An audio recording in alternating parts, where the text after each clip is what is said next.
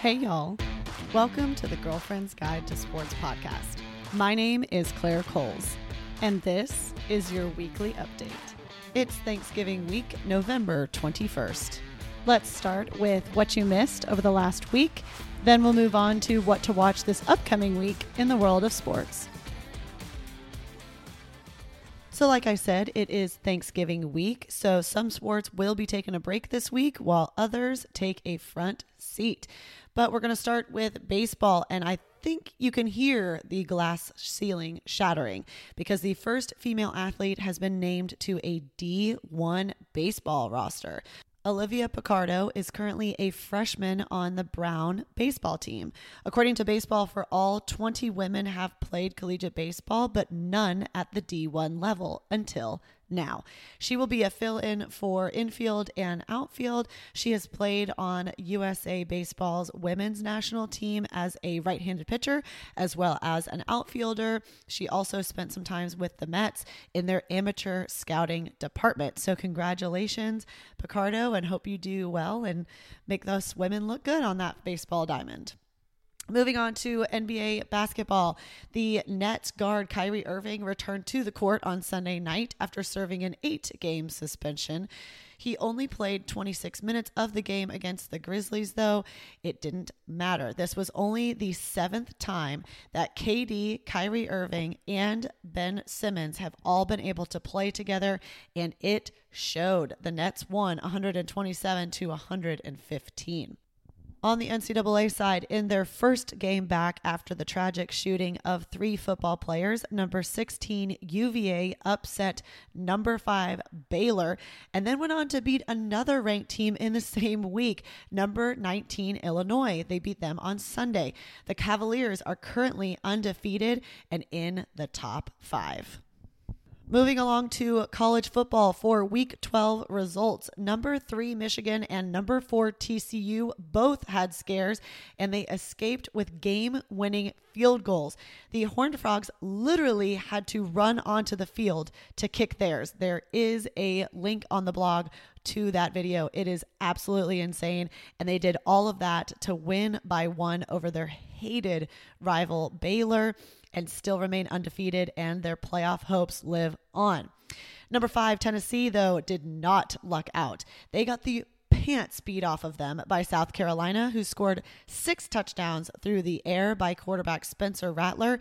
He only had 8 passing touchdowns coming into the game. And there's tons of those statistics out there about this game. There was one that said the Gamecocks came into the game with 18 touchdowns total on the season, and they had 9 in this game. Like those kind of stats. It was just crazy because that is how bonkers this win and upset is. So the South Carolina Gamecocks win 63-38. Number 6 USC got 4 turnovers and still barely beat number 16 UCLA. They won by a field goal, but they did win, and the Trojan playoff hopes are still alive. Number 9, Clemson had 6 turnovers against them, so they gave up the ball 6 times, and they still won by 30 over a very defeated Miami team. After losing last week, number 12 Oregon had a nice bounce-back win against number 10 Utah, which is an impressive football team. The Ducks did get the final word, scoring a field goal to win. And man, was I wrong about this next game. Number 14 Ole Miss went to Fayetteville and lost badly to unranked Arkansas. It was 42-6 before garbage time. Garbage time, also for a hashtag girlfriend hint, garbage time is basically when the other team has stopped trying because they physically cannot lose the football game. That is considered garbage time. So the final score made it look so much better than it was. The final score was 42-27, but Ole Miss scored 21 points in the 4th quarter after Arkansas stopped trying. So again, in garbage time.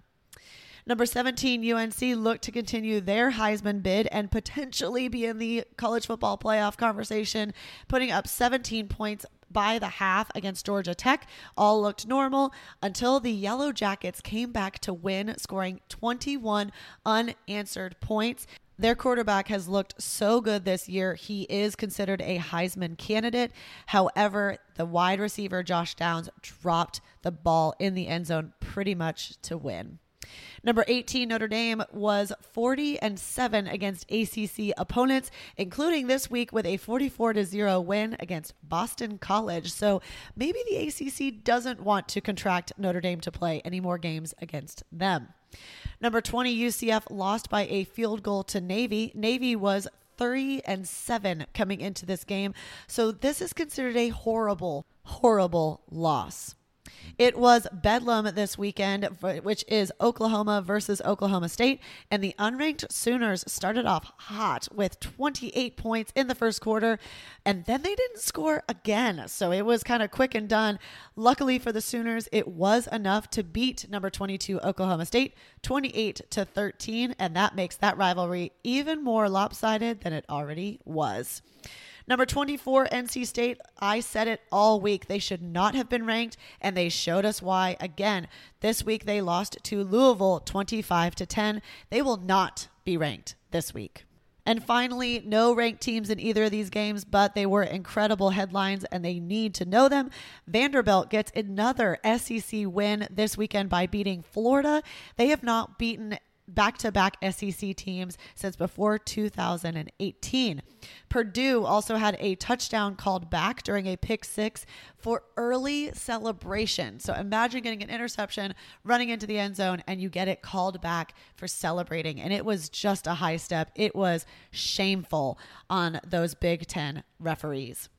So we are headed into the last normal week of college football, and it is most of the time considered rivalry week. So I'm going to go ahead and go over the top 10 for the AP poll. The college football playoff poll does not come out until Tuesday night, but the AP poll has the top 10. Number 1, Georgia. Number 2, Ohio State. Number 3, Michigan. And number 4, TCU. So if everything ended right now, those 4 would be playing in the college football playoff. That being said, Ohio State and Michigan play each other this weekend. So the first team out right now looking in is USC.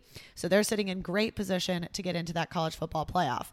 Number 6 is LSU. Number 7 is Clemson, who's pretty much everything went as well as it could have done this past weekend to make an argument for them to make their college football playoff. Alabama's at 8. Tennessee fell to 9 after their terrible loss. And Oregon sits atop the Pac-12 at number 10.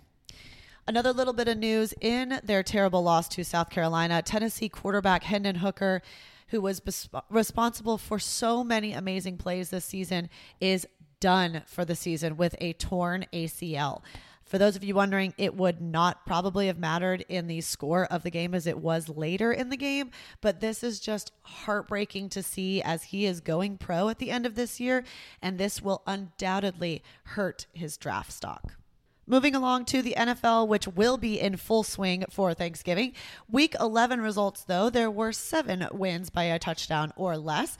The Commanders had an easy win after their Eagles win last week, facing the Texans this week. So literally could not be 2 more polarizing different games for the Commanders. You had the Eagles, who were undefeated. They beat them. And then you had the Texans, who only come in with 1 win, and they also beat them. The Bears were trying to launch a comeback with the last minute in the game. They were down a field goal to the Falcons, but then they threw an interception to seal their fate.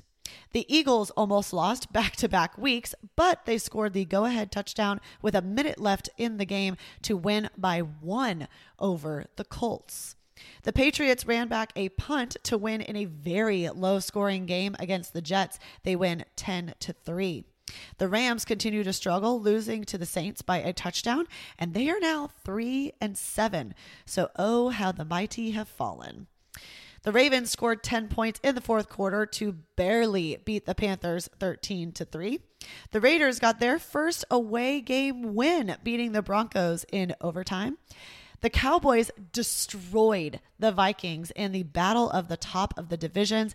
The Dallas team put up 40 points on the Vikings, who only scored 3 points in the first quarter, and that was it for the game. The Vikings came into this game with 8 wins, and the Cowboys have 7, so they are clearly atop the race to talk about the Super Bowl. Finally, tight end Travis Kelce went off in the Chiefs game against the Chargers, scoring 3 touchdowns. His third touchdown led to the Kansas City win in the final 31 seconds of the game. And personally, thank you to Travis Kelce, as he is my tight end on my fantasy team. He got me over 20 points, which is absolutely unheard of for a tight end. So thank you.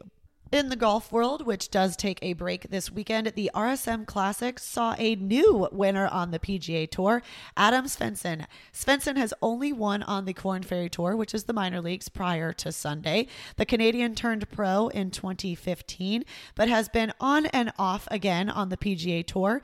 He does have a total of 70 starts, though, on the top tour to finally get that win.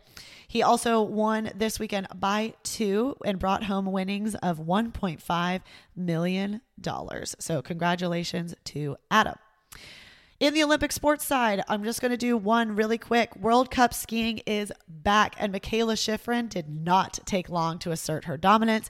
She actually swept both slalom races that were competed this weekend.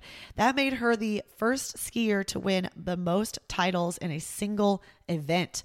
This was also Shiffrin's 68th podium in a slalom discipline, which is the most ever by a woman. She surpassed fellow American Lindsey Vonn with her downhill titles.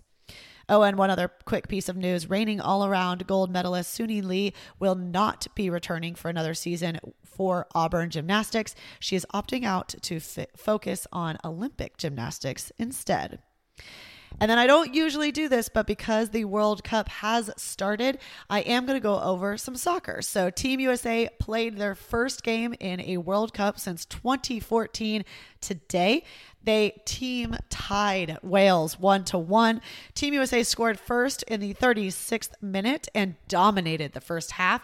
But Wales came back to even the score with a nicely placed penalty kick that went straight into the goal. It actually did hit our goalie's hands, but it was so powerful it actually knocked it back and still went in. And the UK team dominated the second half anyway, so it did kind of feel like a terrible result today. American fans may have hated the result, seeing as we hate things to end in a tie, but it is not as bad as you may think. Every time the United States has avoided defeat, so either a win or a tie, we have moved out of the group stage and on to the tournament. So not all is lost. Also, the first game of the entire World Cup was Qatar versus Ecuador, where the host lost 0-2. This is the first host to lose in their debut ever. The other game played in Group B, which is our group, was England versus Iran. No surprise there, but England put the beat down on Iran, winning 6-2. That's what happened over the last week in the world of sports, so you're all caught up. Let's talk about what to watch this upcoming week, and it is a weird one because it is a holiday week. So starting with the NBA, we have on Tuesday the Nets at the 76ers at 6:30 on TNT, followed by the Lakers at the Suns. And then on Wednesday, the Mavericks at the Celtics at 6:30 on ESPN, followed by the Clippers at the Warriors at 9. Those are the only games on mainstream television all week, and we move on to the NCAA. Now, I only have 2 ranked versus ranked matchups to tell you about because there are a bunch of tournaments going on. This is Thanksgiving week, so there's a bunch of tournaments that they actually bring in teams for these invitationals, like the Maui Invitational, which is in Hawaii, the Phil Knight Invitational, which is in Oregon, the Sunshine Slam Tournament in Florida, Baha Mar Hoops, which is in the Bahamas, and etc. So those have brackets, so a lot of those games are simply TBD versus TBD, and I have not included those because we don't know what teams are playing, don't even know if any team in that matchup is going to be ranked. So that's why there's a bunch of holes missing as far as what you'll see on ESPN. But as far as ranked matchups go, starting today, number 21 Texas Tech at number 10 Creighton. That will be at 1:30 p.m. on ESPN2, and that is part of the Maui Jim Maui Invitational. Then the only other ranked versus ranked matchup that we know of right now is on Thursday, number 18 Alabama at number 12 Michigan State. That will be at 9:30 p.m. on ESPN. In college football, we have quite a number of games being played on Friday as well as Saturday, but the top games of the week are number 19 Tulane at number 25 Cincinnati. They play Friday at 11 a.m. on ABC. Also, NC State plays at number 18 UNC on Friday as well. That will be at 2:30, also on ABC. Then on Saturday, we start the day with the game of the week. It is also game day. Number 3 Michigan at number 2 Ohio State. This obviously has playoff implications as it's 2 versus 3. Pretty much winner is guaranteed in and loser is probably guaranteed out. They play at 11 a.m. on Fox, followed by number 10 Oregon at number 22 Oregon State. Remember, Oregon just came off that hard game versus Utah, so we'll see if they're ready to bounce back and play at Corvallis. They will play at 2:30 p.m. on ABC.